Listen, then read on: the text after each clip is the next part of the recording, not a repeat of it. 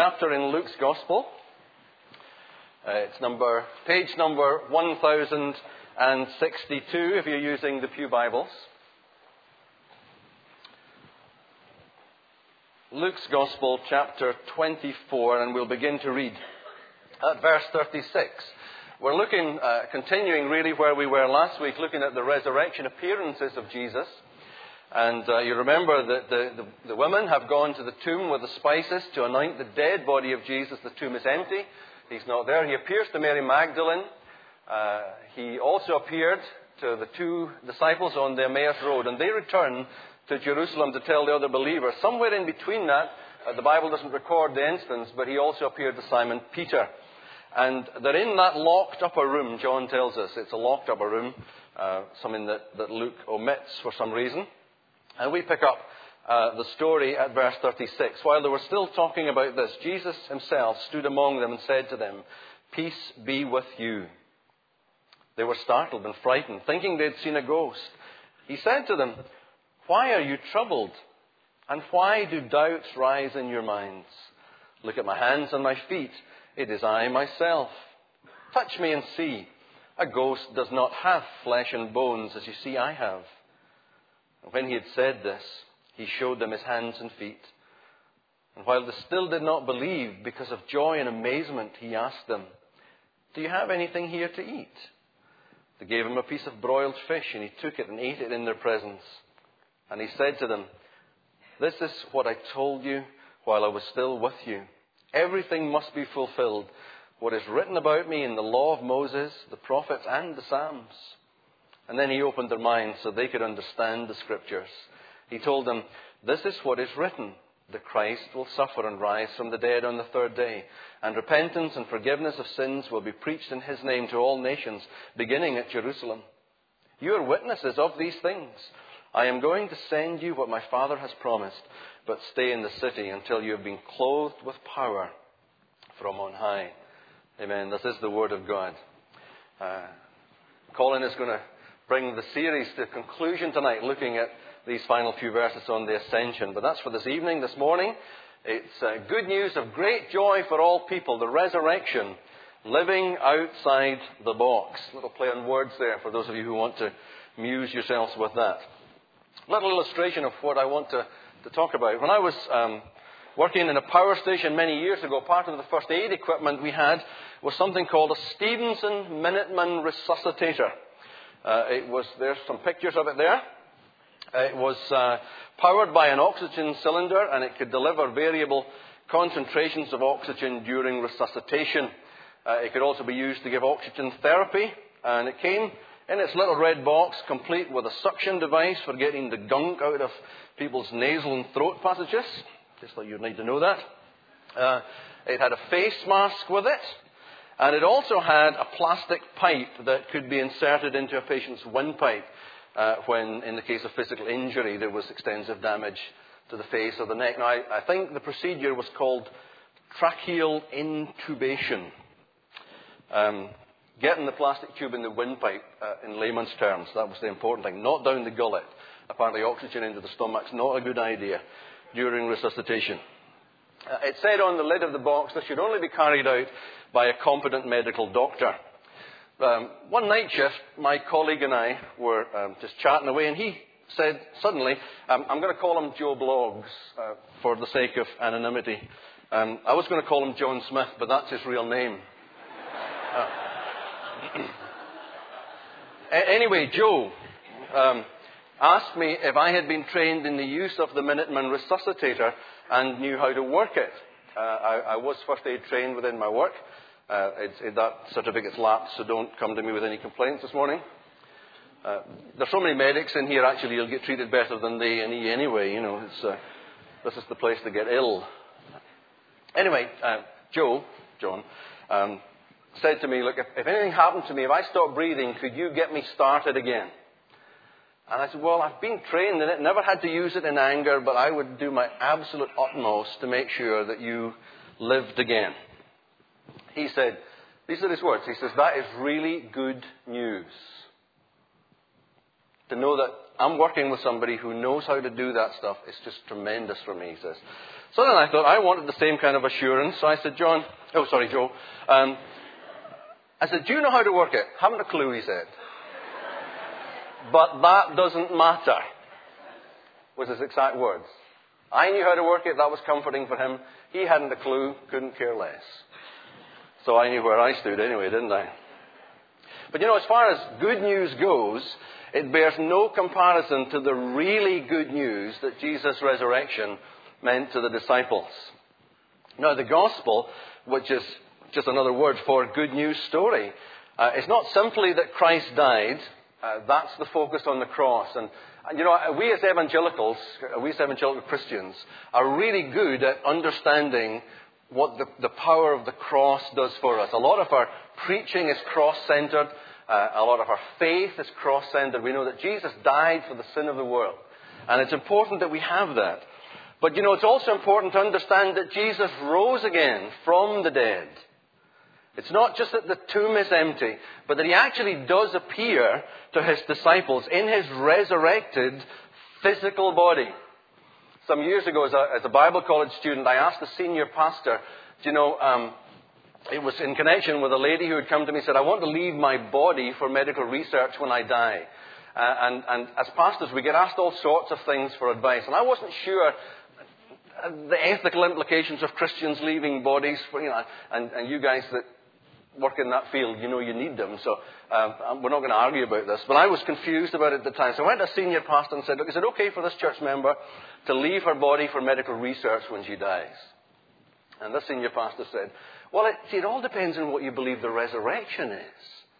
Do you think the resurrection is physical? Or do you think it's spiritual? I went, physical, of course. Well, he said, maybe it's just more of a spiritual experience. Well, he was wrong, of course. And the lady did leave her body to medical research, and it must be the ultimate rejection. They didn't want it, so we buried her when she died.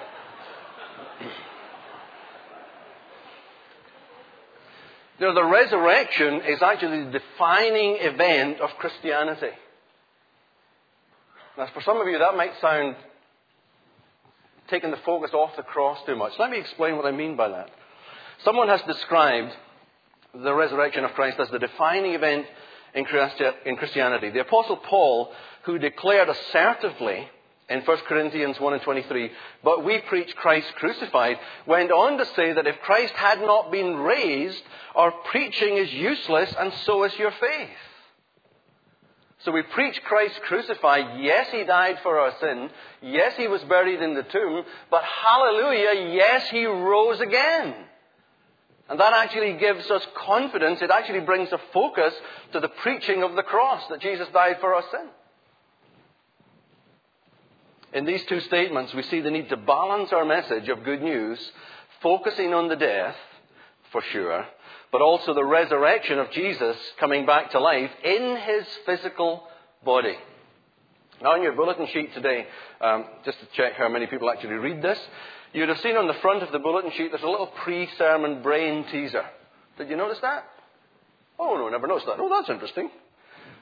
How many people tried doing that? Take a look at it now if you've not seen it. 9 dots arranged in a little cube form. And what you're to do is, with 4 straight lines, join up the dots without your pen leaving the paper.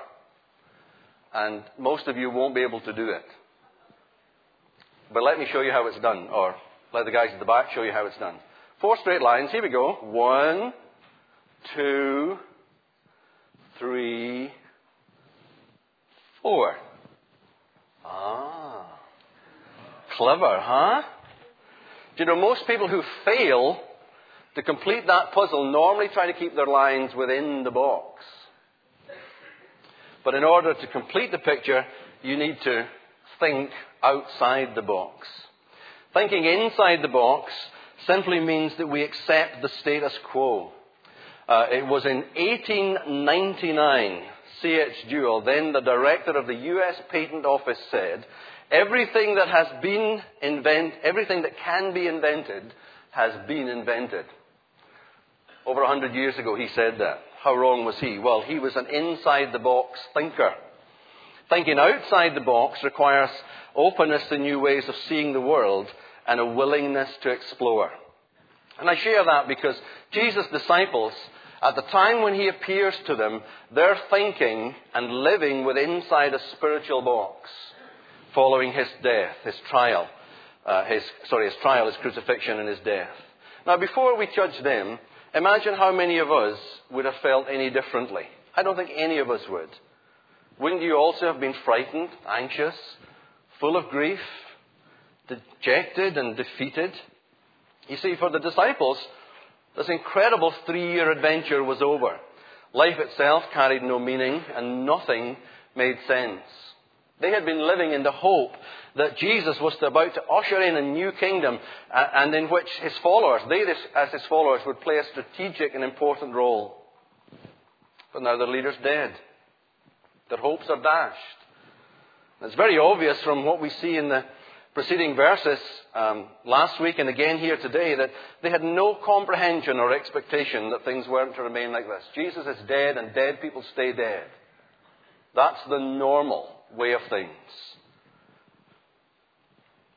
But right then, as they're thinking this, living inside their spiritual box, unable to see a solution and a way forward, the most unexpected thing begins to happen.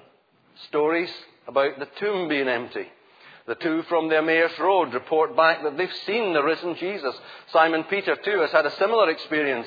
And just as they're discussing these things, Jesus suddenly appears right there beside them in a locked room. It was shocking. It was unbelievable.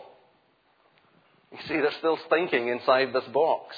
And it's understandable that they reacted the way they did because we would all have done the same thing over the years. Each of us develop a framework for understanding how life works. We follow certain rules about the way we experience reality. But immediately after Jesus appeared to the disciples, they begin to think outside their spiritual box, outside the box of their normal experiences and expectations. So as we come to the body of the text this morning, I want to pose just a couple of questions for us as individuals and as a congregation. Are we living inside or outside our spiritual experience, the box of our spiritual experience and expectations? In other words, is this as good as it gets for us as a church or for us as far as individual spiritual experience goes? And then secondly, how can we, as did the first disciples, move from being timid, fearful, and doubting followers who prefer to meet behind closed doors to becoming courageous witnesses to proclaim the good news of Jesus' saving power to a lost religious and secular world? Well, the first thing that the disciples were invited to do was examine the proof of Jesus' physical body. Verses 36 through 43. Jesus appears to his disciples and says to them, "Peace be with you." Someone would correct me at the door. I think the Hebrew would be something like Shalom Alechem. Peace be with you. The reaction to the disciples surely confirms, the reaction of the disciples surely confirms that they had no expectation at all that Jesus was going to be raised from the dead. You know, you'd think if they had, they would spontaneously burst into a chorus of "Jesus Christ is risen today, hallelujah." Although it wasn't written until 1708. You know what I'm saying. They would have known he was coming and they would have been excited that he was there. But instead, they were petrified. Terrified at his appearing. Instead, they were absolutely fearful and troubled. John tells us in John 20 verse 19 that the room was locked. And so their immediate assumption was to suspect that what they were seeing was some sort of psychic apparition. Psychic in the sense of supernatural, it certainly was. But ghostly apparition, it certainly wasn't. And to confirm the reality of both who he was and what he was, Jesus does three things. First of all, he speaks words of reassurance. And his opening words, just so tender, so gracious. Peace be with you. Remember, folks, this is the group of guys who, to a man, days earlier, deserted Jesus in his greatest hour of need One of them even denying him 3 times. Wouldn't call yourselves friends, where were you when I needed you? Have been a more appropriate response. Now, if you think it would, then you really don't know anything about the way that Jesus looks on sinners and backsliders. If you've never come to the Savior before today, if you're someone who does know the Savior but you're backslidden, the risen Lord Jesus, as he does with these guys, will look upon your life today and say, peace be with you. He's not against you. You've disappointed him, you've let him down, but his heart is so tender, so gracious towards you.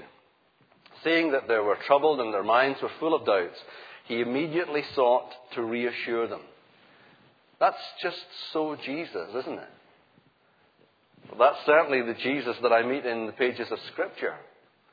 It's the Jesus that I've come to love and adore and follow as my Savior. But it's not the Jesus that the church that I grew up in always presented to me. You know, Jesus is watching you syndrome. Jesus only likes good people. Jesus knows what you did, knows how you think, and you're bad, condemned because of it. That's not Jesus. That's just an insecure, immature church that hasn't really fallen in love with the real Savior of the world. He speaks words of reassurance, and he also shows them, secondly, the scars in his body. He shows them the scars that were evidence of the wounds inflicted upon him at his execution. Now, ghosts don't have flesh and bones. And as their fear and terror melts away, they're still unable to believe, because now their fear and terror turns to joy and amazement. I wonder, have you ever been so excited about something that you simply cannot take in what you're seeing or hearing? It would be like that for us as a nation if Scotland won the World Cup. Actually, it would be like that for us as a nation if Scotland qualified for the World Cup. They're just so excited. They're so full of joy. It can't be true. Is it really Jesus? Just that sense of breathlessness, looking upon the scene. Now, surely what the disciples are experiencing here is simply a natural reaction to a supernatural event. If you've ever experienced or witnessed the supernatural, then you'll know exactly what I'm talking about. Now, naturally, we think within our boxes. Therefore, dead people don't get up. Sick people don't get healed. Really bad people don't get saved. Society can't be changed. Our church won't ever be anything other than it is. I could never share my faith with a non-Christian or lead someone to Christ, and so on and so on. We think within our boxes. So the moment that somebody starts to experience the supernatural, they revert to type and begin to experience fear. Now, let's train all of us to become evangelists. We couldn't do it because we think within our boxes. Thirdly, he asked them for something to eat. And they gave him a piece of broiled fish. The Authorized Version says, plus some honeycomb. And he ate it in their presence. Now look at the evidence here. Jesus is physically present in the room with his doubting, disbelieving disciples. They can see him. They can hear him. They can touch him. They watch him eat the food he gives to them. They give to him. And from this, I believe that Luke wants us to conclude, unlike my senior friend some years ago, that the resurrection is a real historical event that really took place, and it was a physical experience. And yet, Jesus' resurrected body is no ordinary body. While it bears the marks of its pre-resurrection existence, it can now appear in a room without being hindered by the locked doors. In my notes, I just went, cool. Really cool. And the Bible says that those of us who are believers, that when our bodies that are perishable are sown in their perishable state and buried or cremated, that when the resurrection happens for us, we get a body like this too. Really cool. to experience life in eternity with Jesus in the same way that he can. So, I don't know about you, but I can get really excited about this resurrection stuff. I've seen a bit of death and dying in my day, and its devastating effects. And what an incredible comfort it is to know that death and the grave do not have the final word. One of these days, I envisage a Christian funeral being interrupted as the dead in Christ rise first. I was at a young friend's funeral just last year.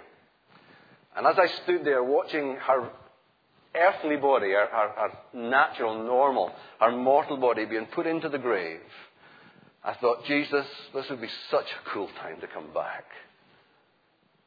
A really cool time to return to earth and for the dead in Christ to rise. Because I really believe that's going to happen. Really believe it, because the Bible teaches it. Do you know that the word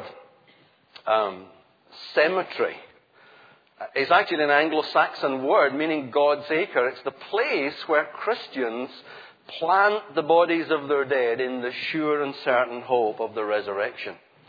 Now, for some of you say, oh, well, maybe I should think about being buried rather than cremated. There's a whole thing to teach about that. On the resurrection day, don't worry. If your body has been so long in the ground there is no trace elements of it, or if it's been cremated, bodies will be provided for the resurrection.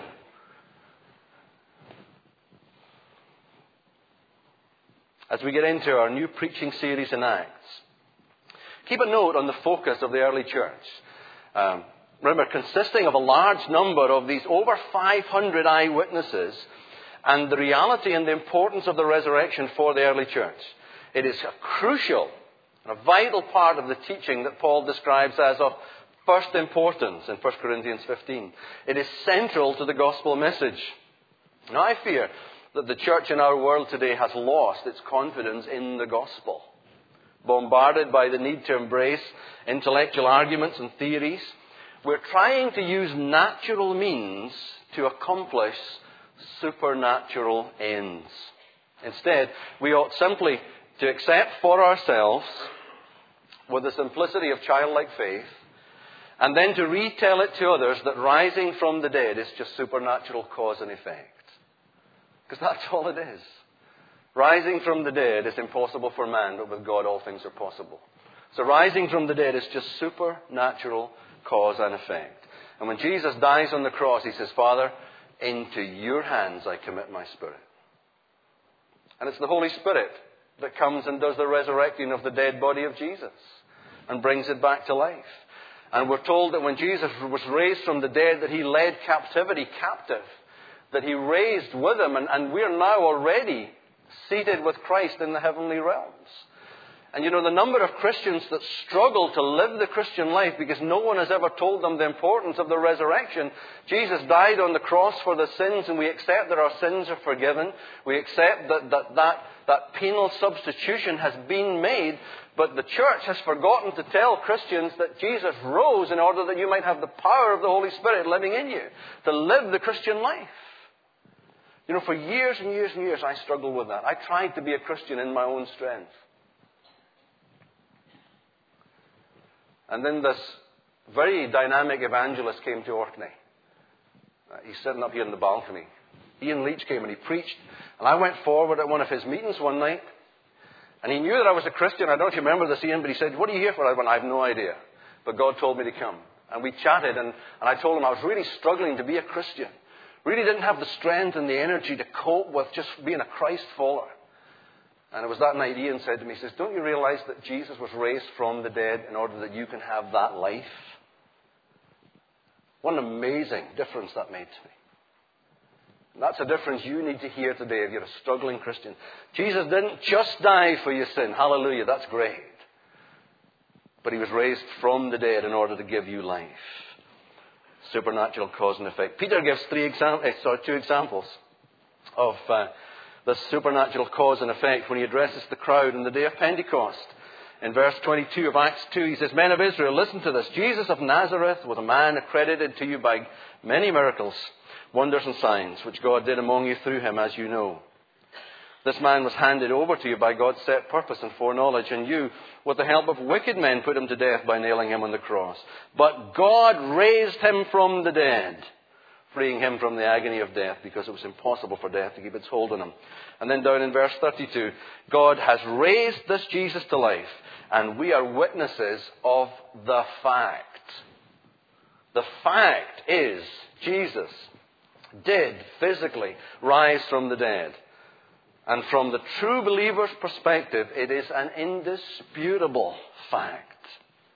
You know, as that words in the offering song were playing there, I don't know if you picked it up just in the last little refrain. The girl who sings that says, in terms of the resurrection, she says, I know he's raised from the dead. I spoke to him this morning. And some of us have spoken to the risen Lord Jesus this morning in our personal quiet times, in our private prayers, as well as in our public corporate prayers. And you know, that's a truth that you don't need to be ashamed of. I spoke to Jesus this morning, the risen, resurrected Lord this morning. It's an indisputable fact for us as Christians. Hold on to that truth.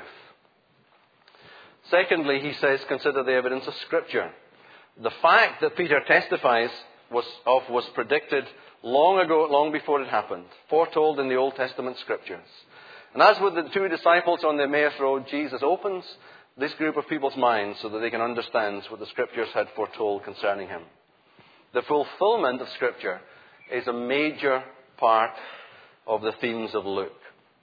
I wonder, have you ever wondered what it must have been like to have Jesus teach an Old Testament Christology class? Wow.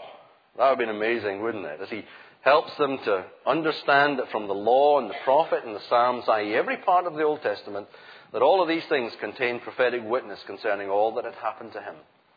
Michael Wilcock in The Bible Speaks Today, the message of Luke, says, Christ and his gospel are the new hope promised in Genesis, the new life typified in Exodus, the new loss foreshadowed there and in the books that follow. They are the ideal of all the judges, all the kings either felt towards or rebelled against.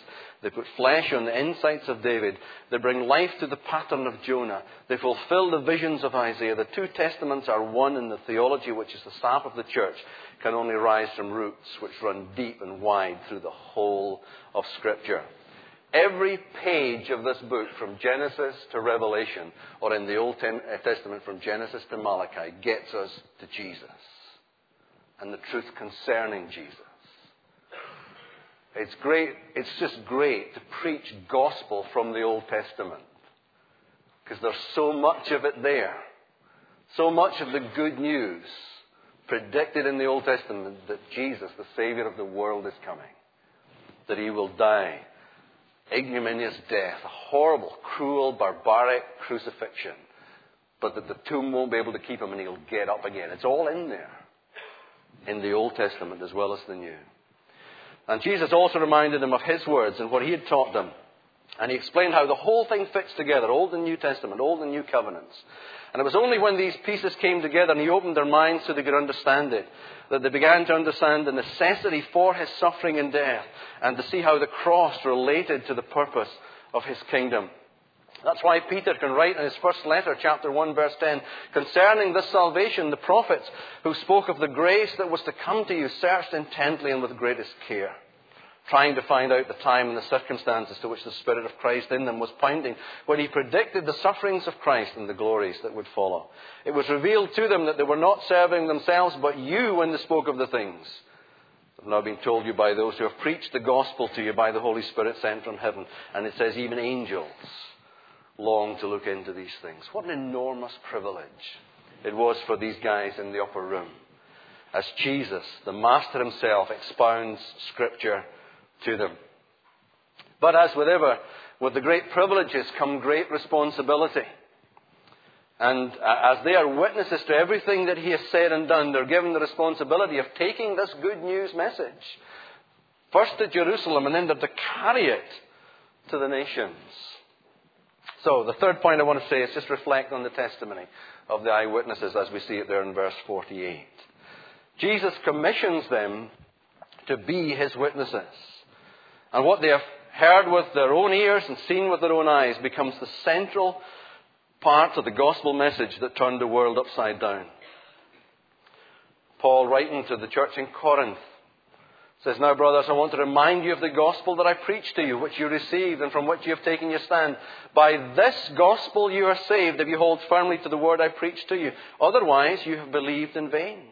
For what I received, I passed on to you as of first importance, that Christ died for our sins according to the Scriptures, that he was buried, and that he was raised on the third day according to the Scriptures." And then he goes on to talk about the appearances to over 500 people. That can't be contested at the time because these people are still alive, mostly. Now, this eyewitness testimony has the authentic hallmarks of apostolic authority stamped all over it. And if the church today wants to see New Testament results, we need to get back to using New Testament means.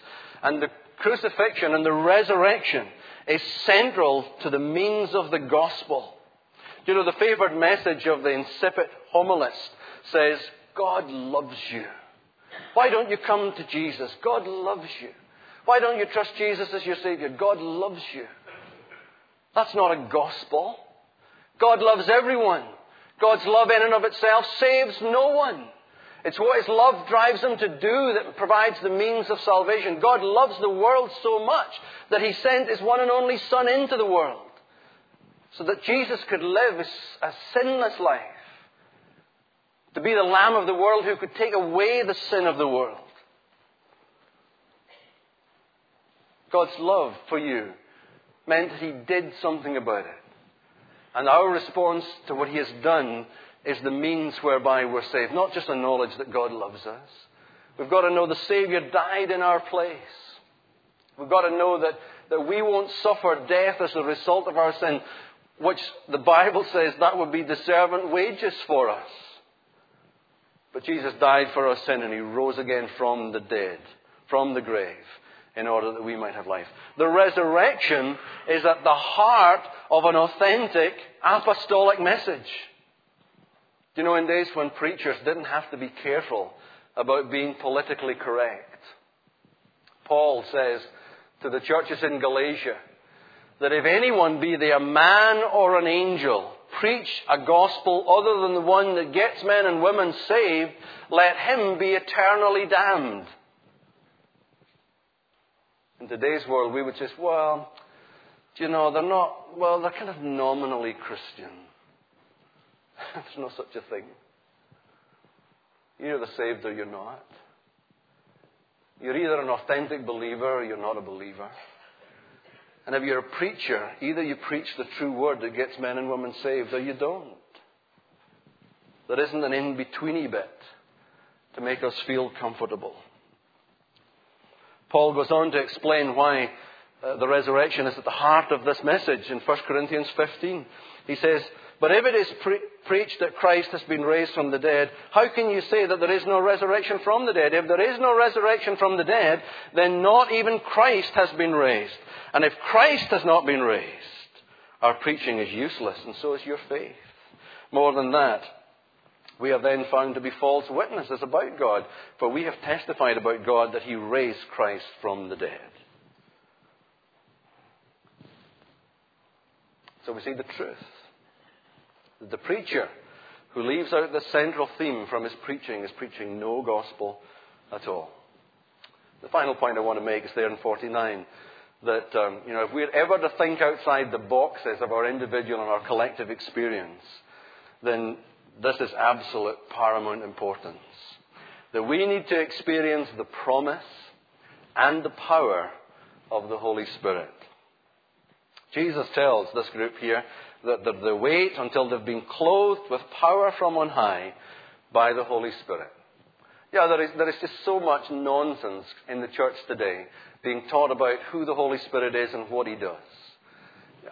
Get back into the Jesus teaching regarding the Holy Spirit and how He's going to operate and what He's come to do and what He's come for. In John 14, Jesus uses two verbs when talking about the action and the work of the Holy Spirit. He says, first of all, the Holy Spirit will be with you in the world in regard to bringing conviction of sin, because He's the one who tells people in respect of the law that they're guilty of breaking it. It's not how hard we shout or how complicated or simple our messages are. The Holy Spirit is the one that comes and says, you're a sinner in need of God's grace. The Holy Spirit is with us in the world as we preach, as we witness, as we testify. He's here with us today. Jesus also says in John 14 that the Holy Spirit will be in you. At that point when we say, Lord, I'm a sinner, and we invite Jesus to take lordship of our lives. When we invite Jesus into our heart, it's the Holy Spirit who comes, bringing conversion from above.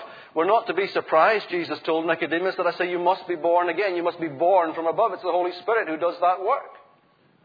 So He convicts us of our sin and He converts us into the kind of people given the new life in Jesus that we should have.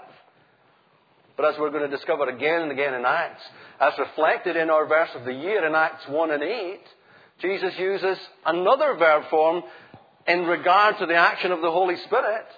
He says that He will be upon you to clothe you with power from on high. So He's with you in the world and He's inside you, but there is an experience to be sought, I believe, from Scripture. God, empower me, anoint me to be your witness. Don't just rise up from within me, but come upon me in power and energy. So living the Christian life and witnessing to the truth concerning the life, the death, the resurrection of Jesus, it's not just hard, it's impossible. It's just impossible. I know that. I've tried it so often. And each time I try, I fail, and so will you. But here's some more good news. Jesus never intended you to do anything in your own strength or with your own ability for Him. Warren Wiersbe says, witnessing is not something that we do for the Lord. It is something that He does through us if we're filled with the Holy Spirit.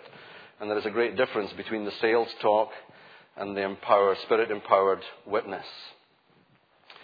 Let's just put up these two quotes that are put on there, Ali, from John 15. Jesus says, you did not choose me, but I chose you and appointed you to go and bear fruit that will last. I am the vine, Jesus said. You are the branches. If any man remains in me and I in him, he will bear much fruit. Apart from me, you can do nothing. Jesus, apart from me, you can do nothing. We would like to read, apart from Jesus, we can be ineffective in our work, but we can do a little. He says, no, you can't do anything. Without me living through you, nothing works, individually or as a church. So in conclusion, is the resurrection good news of great joy for all people? You may respond. Is it? Is it? Yes. Not if they've never heard, it's not. Not if it's never heard.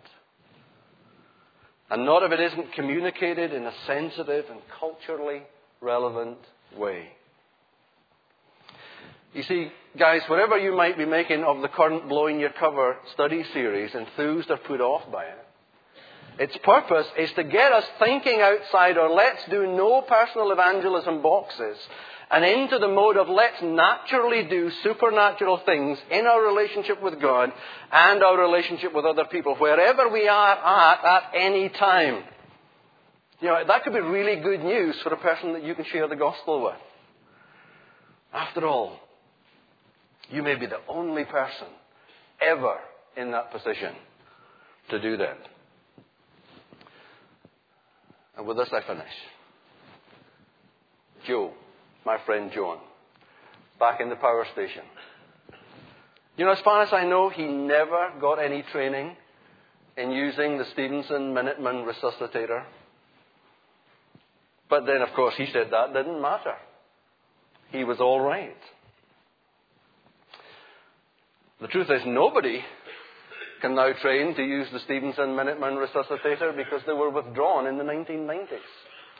Although, if you're quick, there is one on sale on eBay for about £50 at the moment. I checked.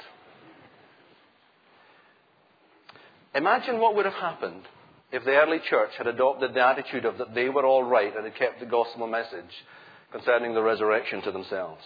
Imagine what will happen if the gospel baton that has been passed from generation to generation of faithful followers of Jesus is dropped by our generation. We need to be taught, we need to be trained, we need to be equipped to do the stuff that Jesus expects us to do. You know, using the resuscitator, an operator could help someone breathe again and experience life. Here's something for you to ponder. In taking the gospel message and speaking it relevantly, sensitively into other people's lives, under the anointing of the Holy Spirit, any one of us could be the means whereby that person experiences eternal life. Let's pray.